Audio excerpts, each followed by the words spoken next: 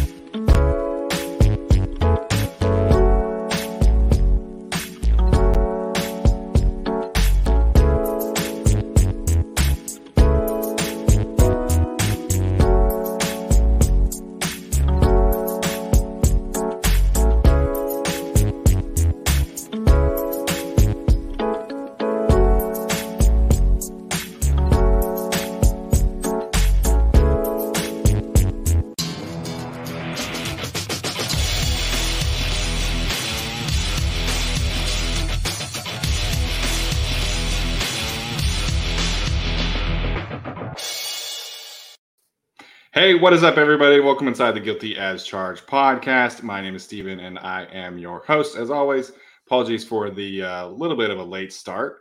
Sometimes you move and, your microphone gets turned all the way down, and you log in, and you're like, what the hell? Can't hear anything. So appreciate the patience today. Happy to talk some ball with my guys here today, Tyler and Alex. Tyler, we'll start with you, man. How are you doing today? Doing wonderful. I just started my first week of student teaching this week in Orange County, so that's going well. They haven't kicked me out yet. We'll see how long that lasts. Yeah, everybody's desperate for teachers nowadays, so I'm sure you won't get kicked out anytime soon. But best of luck with that. So Alex is here as well, man. Alex, how are you doing tonight? Doing good. Doing good. JC can absolutely take your ankles. I will make that sacrifice for you. All three of us should contribute a little bit to just one ankle, and we can save JC for week 1. Yeah, so obviously we are here to talk about the JC Jackson news. We're also going to talk about the return of Kenneth Murray, some of the latest roster cuts, news and notes from practice the last few days, and also preview things to watch for in the Saints preseason game. So first and foremost, an update on Mr. JC Jackson, as everybody knows who's here in the chat. Had surgery yesterday on an ankle issue. Ian Rappaport initially reported that it was a minor scope. He should be back pretty soon. And then today we finally got some clarification on why it happened now as opposed to previously, because this is something that he's kind of dealt with, throughout pretty much his whole life, it sounded like. So I guess it recently flared up about 2.5 weeks ago. Brandon Staley said that they tried to work through it. They tried to rehab it. They tried to do some pain injection shots, and it didn't really work out. So they decided, meaning the team and JC, that it was better to handle this now, clean up some of the discomfort, and then, of course, kind of deal with it as opposed to playing through the whole season with this kind of ankle injury. So that's the latest in terms of JC's ankle injury. Alex, we'll start with you in terms of your reaction to this. Now that we have some clarity, what are kind of your takeaways from JC's ankle surgery? Yeah, their clarifications make sense, right? Obviously, they kind of wanted surgery to be a last potential option, and hope through injections and other methods that it would just kind of rehab its way out of it. At the same time, if we're at a 2 to 4 week time frame for JC recovering post surgery now, and this pain started flaring up 2.5 weeks ago as an issue, I do wonder, given how safe the Chargers are, tend to be with sports performance and all of these other sorts of things, why it wasn't given more consideration, a week ago or even 2 weeks ago, when it seemed like the treatments kind of weren't helping for him to get the surgery then. And then obviously he would be, definitely ready by week 1, maybe even ready the week before the season if we're functioning off of that 2 to 4 week timeline. I do also question the Chargers being kind of radio silent for 5 days on it. And then, JC obviously playing through pain in these practices for 2 weeks well before this announcement. So I do think the communication was a little bit weird in terms of how the Chargers dealt with this, but it doesn't seem like it's going to be a long-term injury for him. It was a, non-invasive scope, as the team says. So I don't think there's anything to worry about long-term, but obviously you want JC on the field against the Raiders. You want him on the field against the Chiefs, because their chances of winning those games are lower without him, right? I mean, Michael Davis probably can get the job done. You could probably have him in ASJ as CB1 or 2 for 2 games if necessary, or 1 game. But, they signed him for a reason. And so for him to be, dealing with this injury, and, you just hope it doesn't linger on as an issue potentially during the season. So unfortunate news, bad break for the Chargers and bad break for JC, obviously. Yeah, I'll definitely wait. Like, me personally, I will wait until kickoff week 1 to actually judge this decision, because if he comes back, the week of that game and he's practicing and everything was just planned perfectly, no problem. And I am encouraged today. Yesterday, everyone was talking about it being minor, no big deal, but still 2 to 4 weeks. But today, Brandon Staley saying, it all depends on how fast the wound heals. So when the wound heals, he'll be out there. If the wound heals quickly, it could be on the low side. So the good news is, and he reiterated several times, it's not like an injury. They just had to get this done. So JC Jackson, he's been in Orange County for a while. We're known for our boob jobs and whatnot, and he got a little cosmetic surgery. So, he got it done. It sounds like the wound will be healed pretty quickly and all should be fine. I'm okay with this for now, and then we'll see. But we'll see. If he misses week 1 because of this, and he's known about this, then yeah, I'll backtrack and say, okay, what the hell were we doing here? But if everything works out according to plan, no problem. Sure. There was a theory going around that he had 6 toes, and that this was him removing a 6th toe. Jeff Miller of the LA Times, of course, debunked that theory today. So we know that JC Jackson did not have a 6th toe. Good to know. I like the way that Brandon Staley worded it, right? And that this is not necessarily a long-term thing, that this is, purely a lifestyle thing. And, obviously I wish this would have, happened sooner. But I mean, he's played with it for the last few years. He's kind of dealt with the pain, and the fact that this man was just kind of, racking up interceptions like nobody's business with whatever this issue was in his ankle, I think says a lot to him. Or says a lot about him, I should say. I think, obviously he could certainly be back for week 1, but I think we do have to talk a little bit about like what this does for the short term of this defense. And, like Alex mentioned, obviously you hope that he's out there for the Raiders game. You hope that he's out there for the Chiefs game. Anything past the Chiefs game would be more than the 4-week diagnosis, if you will. So there is that to consider. But Tyler, what do you kind of make of the way Brandon Staley can kind of shift this defense around and potentially match up with the Raiders and the Chiefs without JC Jackson? I feel good about it as it is right now. Just please don't lose one more person. We're good. We're okay. Like, we're not the best right now if JC doesn't play, but we're okay. Sounds like Derwin today, he went and he had a pass breakup versus Everett, then almost an interception versus Allen, and then a sack the next play or whatever in a 3-down series. So he will solve a lot of problems for you. That's why they're paying him even more. So I think that you're okay there. I'm okay with Davis and Asante Samuel Jr. starting. Callahan's been great. All good. As long as we don't lose another person, I feel good. I feel like there's enough players in the secondary to hold down the fort. Will it be great? Without JC Jackson, maybe not, but I think you can do enough. And frankly, I don't think you like, yes, the strength of the Raiders is their passing attack easily. Duh. But you don't need to necessarily stop their passing attack so much to beat them. They still have a bad secondary. They still have a bad offensive line.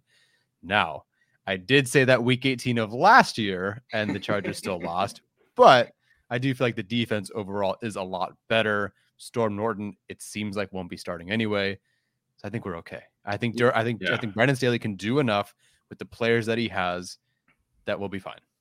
Yeah, in terms of just the purely the secondary, right? Like presumably Asante Samuel Jr. and Michael Davis have both improved since that week 18 matchup against the Raiders. And we know for a fact that they upgraded the slot position with Bryce Callen instead of Chris Harris. And, Derwin James is back and healthy. Nasir Adderley back and healthy, presumably taking another step forward. Alohi Gilman kind of sounds like he's locked down the third safety spot, not recovering from a torn quad as well. So in terms of just the secondary, obviously you wish that JC was there and present for these two matchups. But in terms of who they have now in the secondary, I feel better about it than the last time we saw this secondary.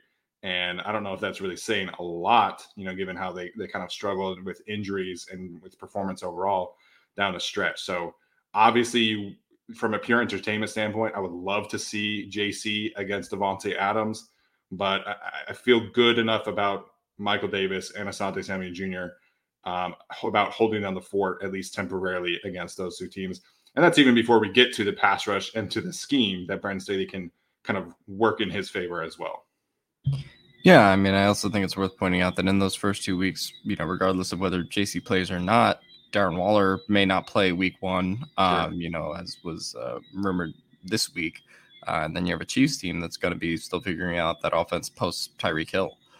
So if you're looking for 2 matchups to have now, I guess, while JC Jackson potentially isn't there, it would probably be the early stage, rivalry games against the Raiders and the Chiefs, as opposed to obviously later in the year when things get a little bit more dire.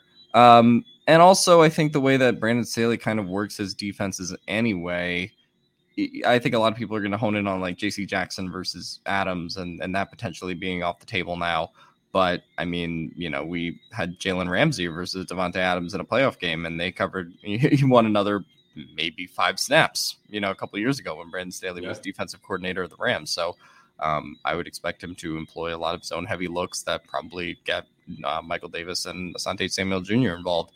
If JC Jackson isn't to play, it's not like Brandon Staley views this as a one-on-one defense, so to speak, where it's only going to be JC Jackson out there. So I think the Chargers obviously can, weather the storm here with this JC Jackson injury. And I think considering how they play anyway, and as well as, I guess you want to say the things that the Raiders and the Chiefs are going through right now, I don't want to say it cancels out because, obviously JC is the number 1 corner, but it can make things a little bit better for the Chargers. Now, like Tyler said, if the depth starts to wane thinner, right, now we have a problem because obviously, you have Asante Samuel Jr.'s kind of like injury history. If Michael Davis gets banged up, because they just waived, even I know a lot of people aren't going to want Tavon Campbell to play, even if he didn't get waived with the injury designation yesterday. Sure. Tavon Campbell was someone who had, starting experience and someone who probably, had he not gotten injured, would have made the roster, right? So the fact that you don't have him, you have Dean Leonard and John Taylor, guys who are rookie corners. I mean, it's going to get thin there. Obviously, Bryce Callahan's your slot, but really JC is the only injury that they can afford for a very short period of time, because the longer you go down that list in terms of who they have, it gets dicier. Yeah, a lot of people obviously not a fan of Tavon Campbell, but I think he was a good, CB4, CB5 to have. I certainly still would be more comfortable playing Campbell than I would with Dean Leonard at this particular point in their respective careers. So, it is important to point out, I've gotten this question a lot. The Tavon Campbell situation is unique of itself. It has nothing to do with JC Jackson. He was also injured, dealing with a knee injury the last few weeks. So I do expect him to reach a settlement with the team and essentially stay on the team and while he deals with this injury. Essentially, he's just going to be on IR up until he gets healthy. So we'll see what happens there, and we'll talk about some of the other cuts. But like Alex was mentioning, I think you do kind of see a shift schematically with this kind of news, right? You probably play less man-to-man coverage, play more zone coverage. Kevin Kernick pointed out in the chat, maybe put Derwin James on Devontae Adams a little bit more, especially if Darren Waller is not playing in that game, which, that's been a very weird situation to keep an eye on. I think he's only practiced like one time all training camp, which, isn't necessarily the end of the world, but, he hasn't been healthy. He's been going to WNBA games instead of practices. So it's just a little strange there, but I trust Brandon Staley. I trust Derwin. I trust Asante and Michael Davis to hold their own. I trust Bryce Callahan to be better against Hunter Renfrow than Chris Harris was. So I feel okay about the first game. It really is honestly the second game, I think, is where you probably feel JC's absence a little bit more, dealing with Patrick Mahomes and the Chiefs offense, I should say. First of all, would absolutely co-sign and love to see Derwin James versus Devontae Adams. If nothing else, that I'm at the game, I'd love to see that. I'm trying to look up now how often Derwin James was used outside last year for the Chargers. It was only 10 snaps. I think I looked at this recently. Yeah. And most of that was against the Cowboys when they had him covering CeeDee Lamb in that matchup. Which might be fine if Devontae Adams will play a lot from the slot as well, but that might be Renfro's role, I would assume, or Waller. So, yeah. So we'll see. Obviously, we'll keep you guys updated as much as we can in terms of JC's health. Hopefully, this is just the 2-week situation. The first game is obviously, I think, 18 days away as of today, 19 as of the surgery, or I guess it would be 20 from the surgery. He had surgery Monday, right? I thought it was over the weekend, no? I don't know. Anyways, we'll see. All right, next up on the docket today, we have to talk about Kenneth Murray returning to practice, getting ramped up into the process a little bit faster than I would have thought. He only participated in individual drills on Monday, but yesterday and today he has participated in full team drills. It sounds like the team still kind of expects Kyle Van Noy and Drew Tranquill to be the starters, at least while Murray kind of, acclimates himself and gets fully healthy. But fantastic news individually for Kenneth Murray that he is back. Tyler, what do you make of his journey back to this team, and what do you kind of expect his role to be this year? Ooh, the second part's more interesting, but I'll get to the first part. I'm happy to see him back out there and hear that he's back out there. Seems like it's a great mindset. Revenge does wonders for the will to live, right? And he wants to get out there, and he knows everything that people are saying about him, the adversity he faced on and off the field, the injuries. He's taking all that and using that as fuel. And sure, every player says that, but I feel like, I don't know, Murray's always felt like this reserved, kind of like kinder person. And he is, like, he definitely is. So to see maybe a switch maybe in him to just change things instead of thinking so much or worrying, it just sounds like he's going to hunt. I hope. I'm kind of guessing here, obviously, based off a couple quotes, but I hope that mentality switch is just different for him. And I think it could be. As far as his role, this is the $1 million question. Sure. It's the $1 million question, because you have a Staley guy at Mike right now, where usually it was, Kaiser wasn't a Staley guy. Kyle Van Noy is.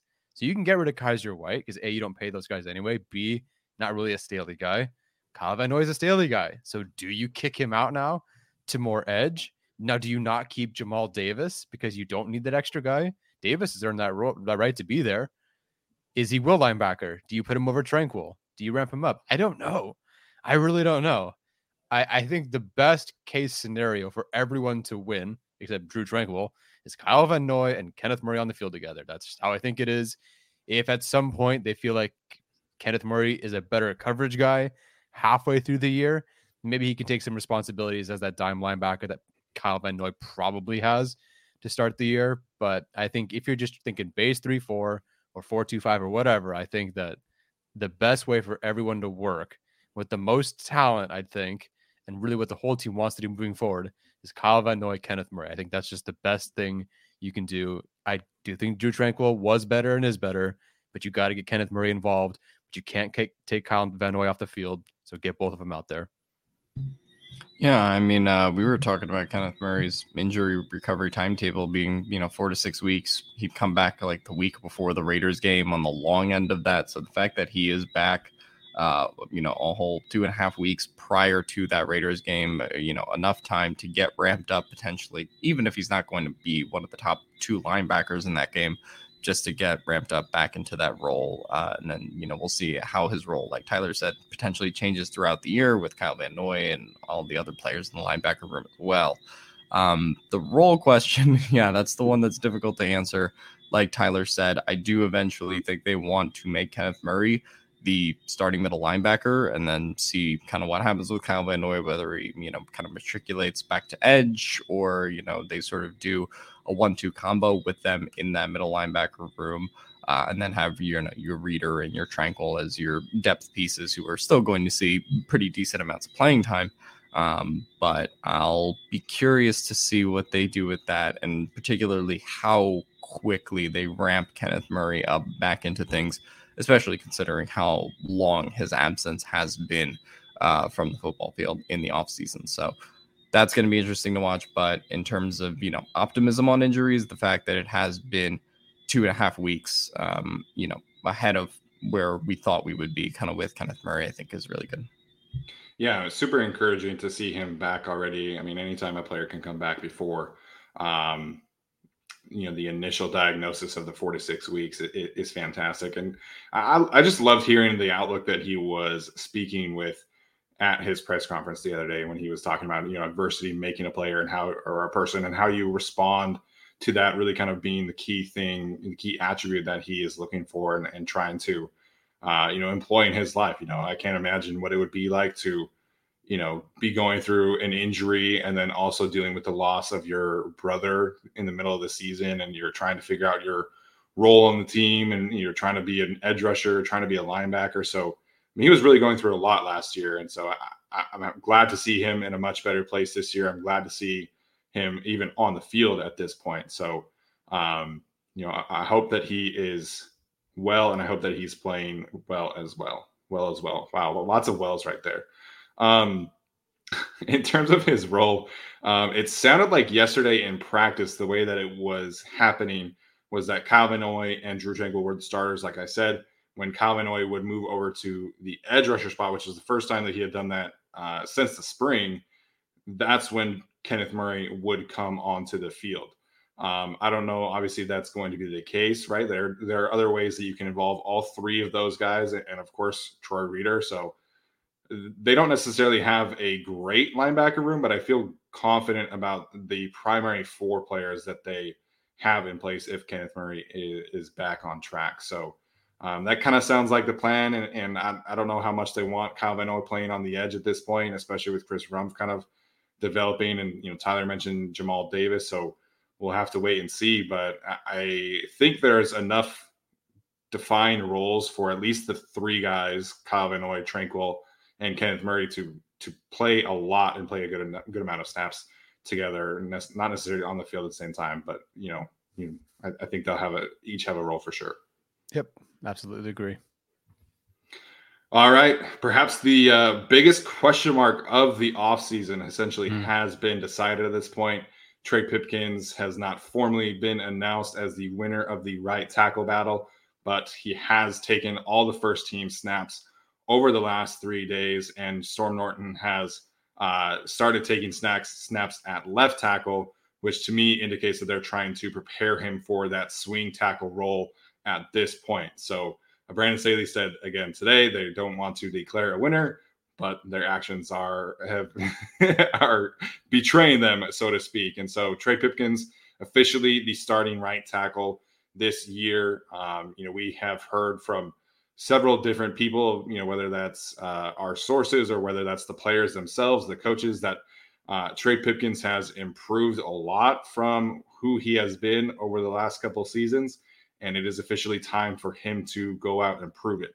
I will say, I haven't been there in practices, but I do feel like from the footage that I have seen, I've said this before, I feel like the relationship and communication between Zion and Trey Pipkins was just at a higher level than it was between Zion and Storm Norton. And I think Trey also played just a smidge better than Storm did during the preseason. So there was never like a true separation day between these two players, which, it is what it is, right? But Trey, I think, was just a little bit more consistent, a little bit better in each of the preseason games. And ultimately, he's the guy going forward. So just don't be terrible. And I'm cool with it. And like I tweeted this out yesterday, anything less than 45 pressures and a pass blocking efficiency rating of 95.5 or higher is a big, big win for this team. And I think Trey can get to those numbers, but again, got to wait and see what he does on the field first.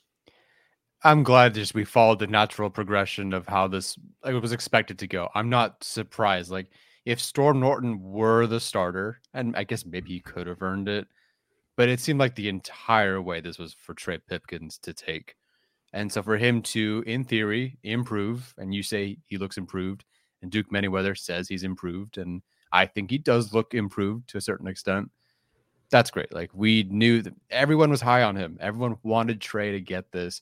Obviously, he did. You did the interview with Daniel Popper, Haley Elwood. It was time to take this job. And boy, it took a long time for this project to develop. Maybe he's still not developed, but at least he finally got where he should be, which is a starting tackle for a team, winning the job officially and being a starting tackle, not because somebody else got hurt. Again, not a great set of competition with him, Storm Norton, Foster Sarrell, Bailey, whatever. Yeah. Didn't have to do a whole lot to win this job, but he still did get better. He did everything that we could have wanted him to do. Like, whatever he was before, he got better. And that's really all we could ask for him at this point. Maybe the Chargers are setting him up to fail because they really should have taken a right tackle at some point or signed a right tackle. But you know what? He's earned the right to start based on who he was competing against. They drafted him to do this, and now he's starting. I hope it works out well.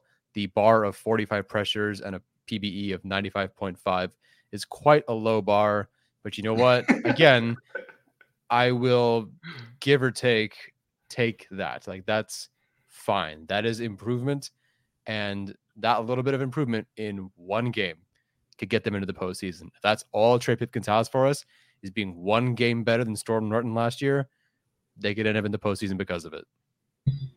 I'd like to congratulate Trey Pipkins for confirming the coaching staff's priors of instead of winning a competition, because that is, to me, what this sounds like. I mean, the Chargers didn't go grab a right tackle in free agency. They didn't grab a right tackle in the draft. I'm Jamari Sallier, but that could potentially be a thing in the future, but obviously not right now. It's just a weird place to be in because, he did the work with Duke. We think in theory he's better. He's looked better. But Trey Pipkins never really won this competition because there was never a competition to win. Yeah. Storm Norton played his last snap starting for the Chargers in a non-depth backup role when Max Crosby ate his lunch on national television.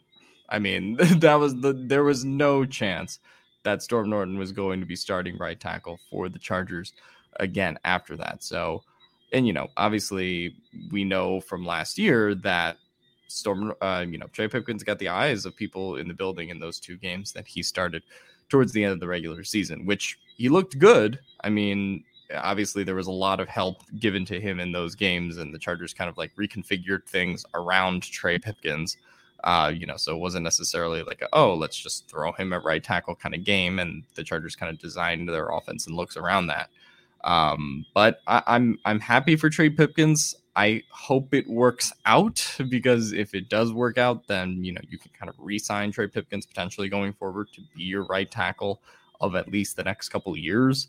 And you don't have to go diving into free agency or diving into the offseason next year, just figuring out what to do with your hole there. And I hope we're not talking about Trey Pipkins the way that we're talking about, or that with the way that we did talk about 2021 Storm Norton.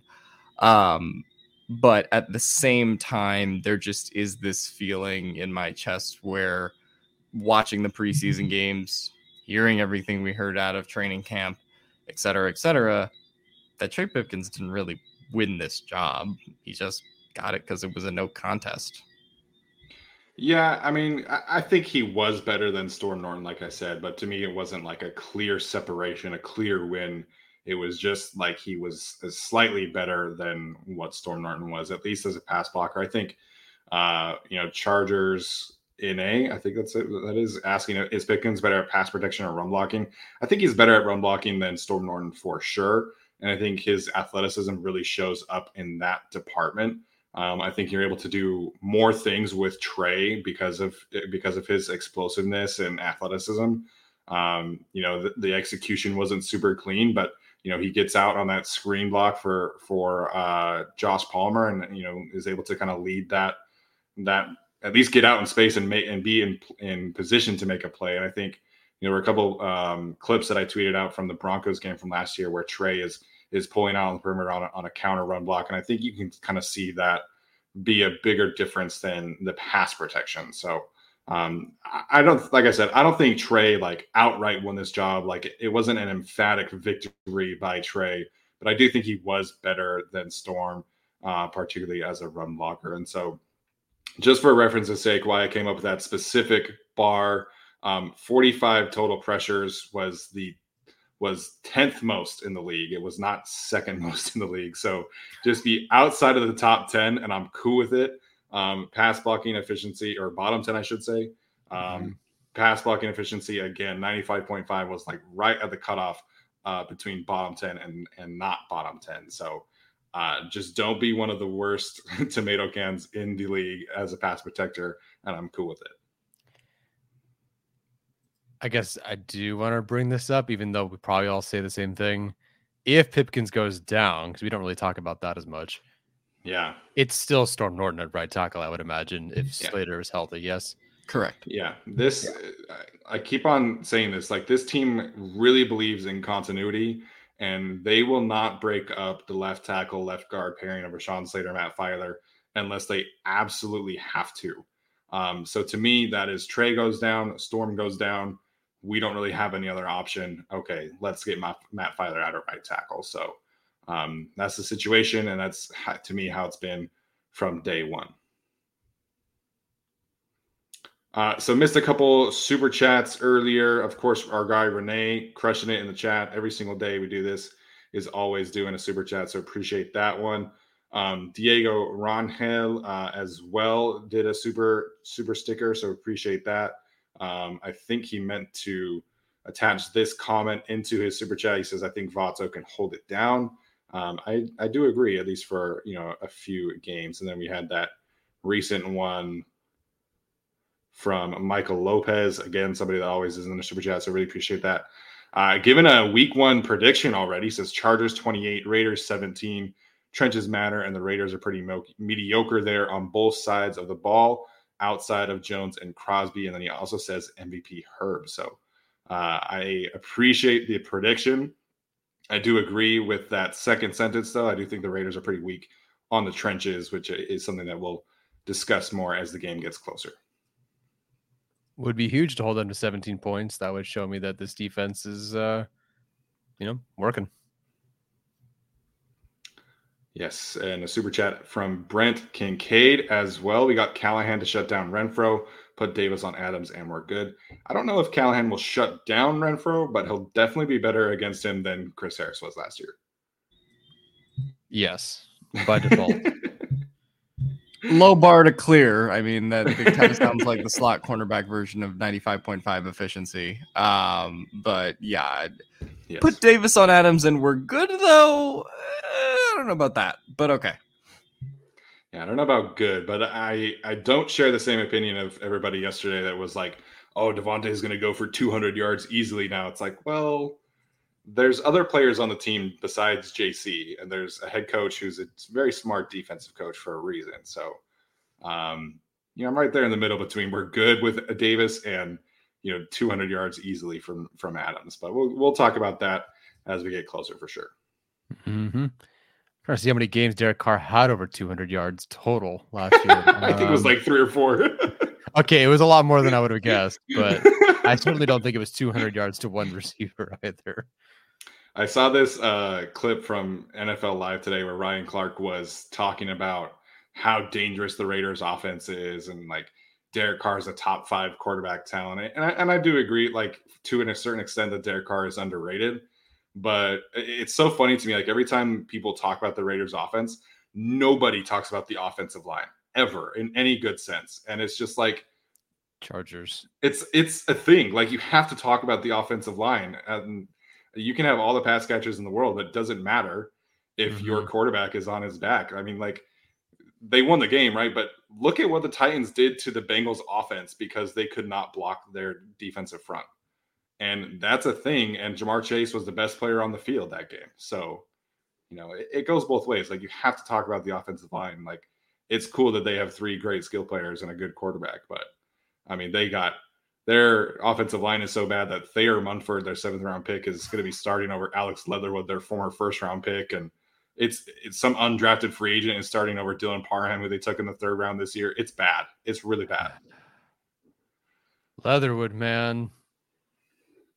We talked about him last year as a sneaky pick at 13, just not realistically, but like a sneaky pick. And boy, I can't believe what happened. I mean, but Sewell looks great. Slater, all pro, no problem. After that, great things about Darisaw, though. What's that? Darisaw's crushing it in camp, apparently. Oh, well, I feel good about that. I forgot about him. Yeah, well, okay. But everybody else in that class is like Liam Eichenberg. I mean, all these teams, right? They're switching all these guys' positions and things like that. It's been a complete disaster, but I'm super grateful that the Chargers got Rashawn Slater. We're driven by the search for better. But when it comes to hiring, the best way to search for a candidate isn't to search at all. Don't search, match with Indeed. Indeed is your matching and hiring platform with over 350 million global monthly visitors, according to Indeed data, and a matching engine that helps you find quality candidates fast. Ditch the busy work. Use Indeed for scheduling, screening, and messaging so you can connect with candidates faster.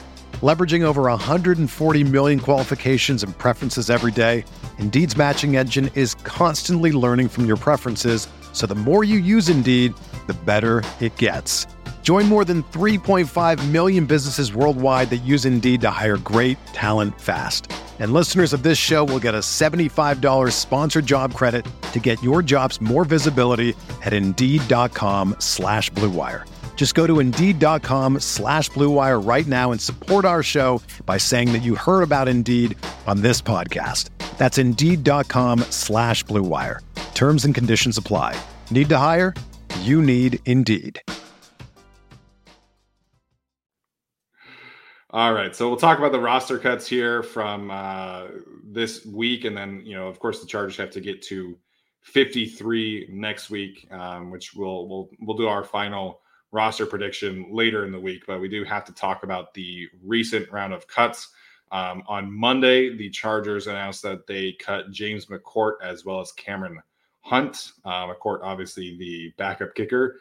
And hey, that guy has got himself a starting job already. Apparently, he did enough in 2 extra point attempts in the preseason to earn himself the Jacksonville Jaguars starting kicker position. So we'll see how that one goes. I tweeted that out, and everybody, rightfully so, had some very funny comments to say about a former Chargers kicker going to the Jaguars.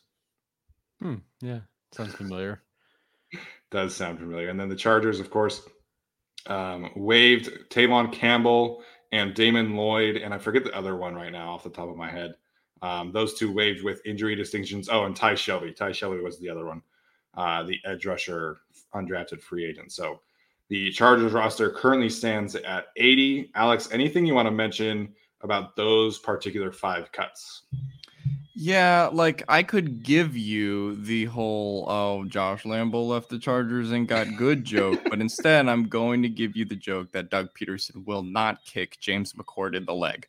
Anyway, no, I mean, I think these cuts, obviously James McCourt, there was never any real kicker competition that was going to happen for the Chargers. That's an offense job.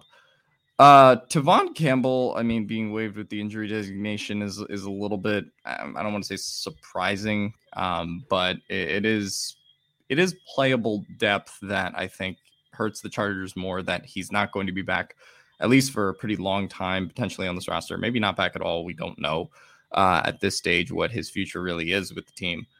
So I think that is an unfortunate loss for them. Everyone else kind of makes sense in this round of cuts. No one really that really catches my eye in terms of a cut. At this point, I think all the real tough decisions are, of course, going to be after the final preseason game when the Chargers, kind of get into the swing of things and make their final decisions there. Of course, the fate of Michael Bandy is, what every Chargers fan seems to want to know on this final roster and whether they'll keep 6 receivers or not. But at this point, nothing that really stood out to me in this round of cuts, partially because I feel like we're only really debating maybe 3 or 4 spots on the final roster at this point because the Chargers are such a deep team.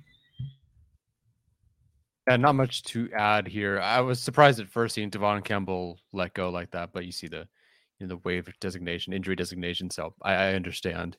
I guess it seems like Dean Leonard has that job then. It seems like Dean Leonard's going to make the team, which is great. I've never seen a player not look so great like that, but also win the job, except for right tackle.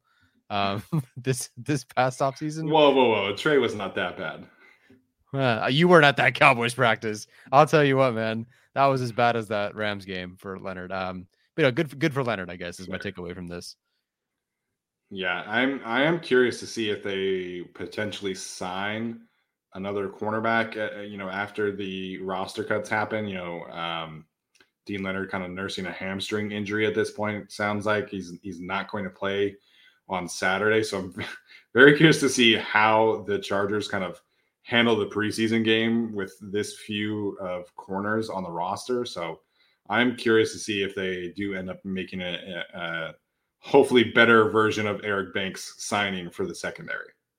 Yeah, and I think the thing with the Devon Campbell cut and pretty much, I don't want to say ensuring, but making it pretty likely that Dean Leonard and Jasir Taylor probably make the final roster now.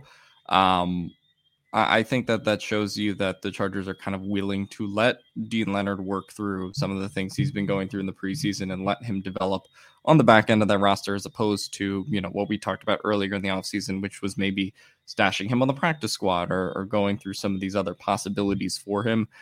They really believe in his upside and what he could potentially be in the future and still want him potentially on the final piece of this roster. Maybe he won't be active every game day, of course, because the Chargers aren't going to, just bring all their corners to a game. But at the same time, I do think it's interesting to note that Dean Leonard, probably makes the final roster now. And obviously we'll see about Jasir Taylor as well as some other people. But they still have faith in him, of course. It's been a rough 2 preseason games, but still a lot to look forward to, I think, from what you're seeing from the Chargers coaching staff and their actions towards Dean Leonard. Yeah, absolutely. I should clarify here that they have signed Michael Jaquette. I'm gonna guess that's how you say that name. I don't know, but I'm curious to see if they do end up signing another corner after that. Like a Fabian Moreau, who was cut today, is somebody that I think could, that kind of player to fill the Devon Campbell role. It would be interesting to me. So they could do what every NFL team has been doing for insider trading and trade for Ugo Amadi. I mean, he's available. He could be traded a third time in off season. That poor guy, man, gets traded twice in the span of 10 days. Just brutal. Probably had just gotten an apartment in Philly too, and now he's off to another team. So I'd love to see what the Hard Knocks, not the Hard Knocks version of following the Lions or whatever, but just the Hard Knocks version of his off season. I think that would be entertaining television. Yeah, absolutely. So, like I said, we're going to do our final roster predictions, but it sounds like Jasir Taylor and Dean Leonard will kind of round out their cornerback position room out after the top 4. So, kind of expected that, but obviously those guys had to earn it. And Jaw Taylor's been really good, man. I've been very impressed with Jaw Taylor from what we've seen so far. Is fantastic as a run defender, blitzer, makes a lot of great reads. So I'm excited about him. Obviously, hope Bryce Callahan can stay healthy, but I feel okay about Jaw Taylor getting some slot snaps if need be. Mm-hmm. All right, so I think that's going to do it in terms of the roster cuts. There are only 5, and then the one addition that I mentioned. So Chargers have their final preseason game on Friday against the Saints. They're doing a little road trip. I think they're leaving tomorrow evening is what it sounds like. So, Alex, what's one thing that you're hoping to – we've gotten a lot of clarity on certain roster battles, so I don't really know where your head's at, but What is one thing you're looking forward to watching on Friday in terms of the guys kind of vying for roles and roster spots? Looking to see who we cut after the game because we're going to keep 3 quarterbacks and 4 running backs. I'm very excited to see who will have a breakout game. Michael Bandy goes for 100 yards and 5 touchdowns. You know, you you have everyone balling out in the defensive line room. Poor Braden Fajoko and everyone else, and just somehow the Chargers' depth is gonna kill them because they're gonna make poor roster decisions, and I can already see us getting the hate on that episode. But on a positive side, I do want to see the wide receiver room, play, one more time, get to see Michael Bandy, potentially make that final spot.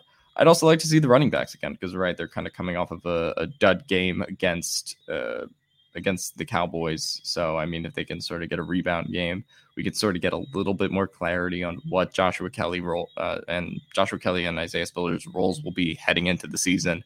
So I'm looking forward to that as well.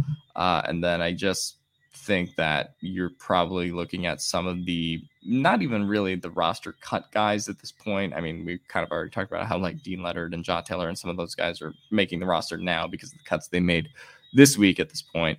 But just seeing how some of those guys adapt to, this being their final, really big push for some playing time. I'd like to see Dean Leonard have a rebound game and sort of go into the regular season strong. Same with some of the other players that have struggled in the preseason as well. And the biggest thing I'm honestly watching is just kind of the players that I think are going to be really important for the Chargers during the regular season. Jerry Tillery and Christian Covington have, unfortunately, to this point, pretty much been zeros in training camp in the preseason, and I'd like to see more from them, considering not that Christian Covington will start. I mean, Jerry Tillery probably will, but both of them are going to probably play significant snaps throughout the season, and you just like to see a little bit more than what they've given you this preseason to this point. Yeah, I'm right there with you with that same mentality of looking for guys to step up that really kind of just were given the jobs or are just walking nicely right into a job. Like if you're going to keep Larry Roundtree, go off for 100 yards, man. Like go show me that you deserve to be on the roster. Not that he doesn't deserve to be. I shouldn't say that, but if you're going to keep 4 running backs and it's going to be Larry Roundtree, that. It's okay. He's been really bad this preseason in training camp. It's okay.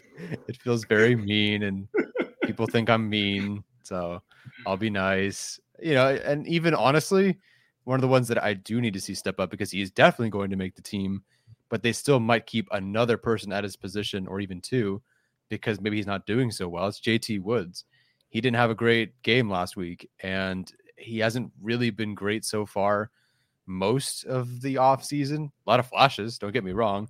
The traits are on display. You see some good things, but it's been a work in progress. And that last game was not great, both on defense and on special teams. So, they might have to keep, and this might bump off your Bandy, your Fajoko, your whoever, a 5th safety, A, because of some injuries, but B, because they don't feel so great about where JT Woods is at right now. Maybe they do.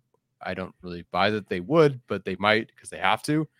I mean, there was 106 picks in between Zion Johnson and Isaiah Spiller, and they had 1 pick, right? It was JT Woods. That was it. Over 100 picks between 2 players. They went with the safety with a ton of traits. And I got to see something. I got to see a little bit more something. Maybe he's a baller in the regular season. Sure, that'd be great. Based on what we've seen so far, it's definitely a bit worrisome. So I want to both see him step up just to see him step up, but also I'm not saying I don't want Alohi Gilman to make the roster, but you don't need a 5th safety. So I'd love to see, Mark Webb be healthy in some capacity. And then JT Woods look good. You can go, okay, I feel good about this room. Alohi, sorry, man, just the roster's the way it is. Can't keep you, so we'll let you go. Maybe come back to the practice squad. And then let that open up a spot for somebody else. But if JT Woods goes out there, doesn't look good, and Mark Webb's still kind of unhealthy, and I guess Gilman's still hurt anyway, and then we got to keep 5 safeties. Like I don't feel good about that, or the 3 quarterbacks, or the 4 running backs. So I'm actually surprised we've had this entire journey of not liking their roster decisions and starting to feel good. And we're probably going to end up right back where we started with how we feel about their roster decisions, because that's just the decisions that they're making. Yeah, I'm right there with you in terms of the safety position. That to me is kind of like where I'm really focusing in on this week. Um, Mark Webb, man, has not been able to stay on the field. I think he's practiced like 3 times or 4 times in this training camp practice. Hasn't played in either preseason game. Lohi Gilman has been fine, it sounds like, in training camp, made some good plays as a run defender, and that's who he is. We know that's kind of where he excels. JT Woods really kind of struggling with more so his confidence in his athletic ability and his technique than like actually being in the right position or not. And, Raheem Lane, like this is his final chance to say, hey, like I am better than Mark Webb. I am healthier than Mark Webb. Maybe, while you're dealing with JT Woods and his, growing pains, Raheem Lane can kind of, swoop in and convince them to keep him. And I could see a world where they keep 5 safeties while they're kind of waiting for JT Woods to, kind of find his stride a little bit more. But of course, somebody has to earn that role. Right now, Mark Webb can't stay on the field. And so if Raheem Lane can show some things, then I think that really affects the roster construction. So we've heard him have some really good practices. He played really well in the first preseason game. I felt like didn't really get a ton of opportunities in the second game. So if there's like a player in a position group that I'm really focusing in on in this game, it is the safety position, and specifically JT Woods and Raheem Lane. So that's kind of where my head's at on defense. On offense, I do want to see, of course, another Michael Vanda game. Might be his last in terms of making the final roster, but give me some tight end action in this one as well. Sage Surratt has been a pleasant surprise at the position. Hunter Kampmoyer, looks like we lost Alex for a second. Hunter Kampmoyer been a pretty good blocker. We've heard that he's practicing as a backup long snapper. Gabe Neighbors getting switched from fullback to tight end all of a sudden. So in terms of the 2 position groups I'm watching most, it is safety and tight ends for me. I at least feel like tight end is the one group that we're moving. Like, I think if they had to make a choice, that's not the 4-person group or the extra person group. But yeah, I would love to see something. I love that Eric Krummenhoek posted that, he was a Chargers fan growing up. So cool. Grew up a Chargers fan. Then he had a picture of him catching a pass in the preseason in powder blue. I mean, that's awesome. But he's not making the team. But he can stick around on the practice squad. I think he will. I think he'll absolutely be just kind of that next Kampmoyer sort of guy who just, is elevated back and forth maybe or whatever. Yeah, would love to see Sage Surratt breakout game or something. And maybe, I guess to a certain extent, I would love to see what they do with Easton Stick this game, because first game, pretty easy design rollouts, a lot of handing the ball off. This game, the last game, sure, they handed the ball off more, but they tried to push it a bit more. So does this game, do they get back to what Easton Stick does well? Do they challenge him again from the pocket? Love to see what they do with him there, because again, he's making the roster. So show me something. You've got 1 touchdown so far in the preseason through the air. Let's see a little bit more. It won't happen. Chase Daniel is going to play in this game, probably going to start just based on how they've done some things. But I almost would like to see them just give Stick the whole game and just, say, hey, like, go show us this is your final opportunity. They should to earn the backup spot. I mean, we all know what Chase Daniel is and what he isn't at this point. So I would like to see them kind of give Easton Stick the Bryce Perkins treatment a little bit. But obviously it's not going to happen. The thing about giving someone the Bryce Perkins treatment is that they have to show that they're capable of being a QB2 in this league. And so that is something that Stick has not shown that he's consistently capable of doing. I mean, like, I don't know. I would love to see Easton Stick play really well or Chase Daniel play really well, but it wouldn't change my opinions on the roster construction of the fact that you only need to keep 2 quarterbacks. Easton Stick could throw 400 yards and 3 touchdowns on, Saturday or Friday, and I wouldn't really feel any different like about the fact that he shouldn't remain on the team. If he does fall out, then cut Chase Daniel. Do whatever you want to do there. But to me, that's just such an issue of just poor roster construction and keeping all 3 when you can keep one on the practice squad. So I don't know. It's not going to be like, well, man, Chase Daniel had a really great game and Easton Stick had a really great game, but we had to cut Michael Bandy and we had to cut all these players that we actually really liked and could have used in our offense in the regular season in a more meaningful capacity because we kept these guys. So I wish I could offer more positivity there, but I really can't based on what that quarterback competition has been this preseason. Yeah, no, I feel you. Real quick, super chat again. Shout out to Renee. He says Gilman over Webb. That sounds like it's been the easier decision so far in practices. We'll see how kind of this plays out. But Elohim Gilman is going to make the roster for sure. Alex Silva, this is a painful super chat. He says they let Bandy go, he will go to New England or Tampa Bay and shine. Not be surprised if either of those teams picked him up. Although I feel like Tampa Bay probably not so much. They're generally more of a big power slot kind of team as opposed to a guy like Michael Bandy. But New England definitely a fit for sure. Yeah, go take Julio's job. I don't think that's quite it. Last thing here, I think Alex kind of mentioned it is the running backs. Zay Spiller not going to play in this one. So we haven't gotten to see, again, Joshua Kelly has been better, but I haven't really seen like a sweeping victory. So I would love to see Joshua Kelly get the opportunity here. But I also feel like, hey, man, like just let Roundtree and these undrafted free agents kind of carry the load in this matchup and give Joshua Kelly the night off. So, Tyler, what are you hoping to see from the running back position on Friday night? Like good football. I would like to see them, be like this. Joshua Kelly drops that pass and he goes for 2 yards, and then this person fumbles there. I just want to see nice, consistent football. I don't know if the Saints have more of defensive depth or whatever. I would like to see them just, run the ball well, look okay. So I feel good about things. But yeah, I guess Joshua Kelly, he's a running back. Like he doesn't need the touches. I know Staley says that he thought all the running backs were terrible, so he will get touches for sure. And I'd love to see him get more involved in the passing game, I guess. But he doesn't really need it. Like I would love to see Larry Roundtree, Kevin Marks, Letty Brown really take 3/4 of this game, if not 80% of this game.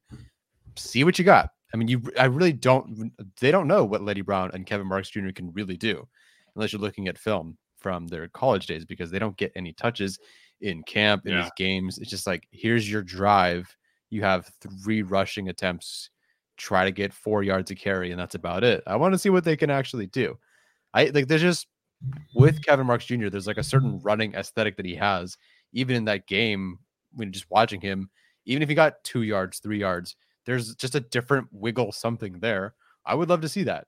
I don't know if I get a chance to, but I'd love to see that. Yeah, I'd like to see Joshua Kelly just play one drive, really, and just put like an authoritative stamp on him being RB2, especially now that Isaiah Spiller is probably going to be out for maybe the first week of the regular season. Maybe he'll be able to be back before then. So, I mean, just seeing him play one series, get a little, wind under his legs, especially after last game. A Roundtree, Marks, and Letty Brown game is probably a real incentive for me to fast forward on NFL Plus. I mean, there's a lot of fans out there for Letty Brown and Kevin Marks, so I like Kevin Marks, but I don't think the coaching staff does. So why am I gonna put myself through those snaps when we're keeping 4 running backs and 3, the whole spiel? Yeah, I don't know. There's some good running backs out there that are potentially available for little trade action, little waiver claim action. So we'll see. Yeah. Ernest and Rojo, whatever. Jalen Reagor, wide receiver 7. Justin Jackson. I mean, Justin Jackson. Is Justin Jackson going to make it? I don't even know. I don't know. He's in not Detroit, as the first right? 2 running. Yeah, he'd have to be RB3 at best. Which, hey, 7 carries, 54 yards, led his team. Looked really good. Who'd have thunk? Weird. When he's on the field, it's like he's a good football player. Christ. All right. Well, that's going to do it for us today. Alex, any final thoughts before we head out for the evening? Nope. Last preseason game. Fired up and excited to get to the roster cuts episode where everyone will hate us. Hopefully they can understand us at least a little bit. Tyler, final thoughts, man. Everyone loves us. Just check all the comments about me being a potential racist. Just everyone loves me. Yeah, the one minority guy on here is the racist. It's really funny. But it's all good. So the Chargers, of course, have their final preseason game on Friday. Saturday morning, we'll be going live to do our reaction to that game. I will not bore everybody with the drive-by-drive recap since nobody really liked that last time. Maybe it'll be different if they win, I guess. But we'll see. We'll have a recap, and then, of course, we will do our final roster predictions. So appreciate everybody in the chat tonight. Appreciate the super chats. You guys were crushing it, as always. If you are listening to the audio version of this, please leave a rating or review. We really appreciate that support as well. So that's going to do it tonight. As always, bolt up.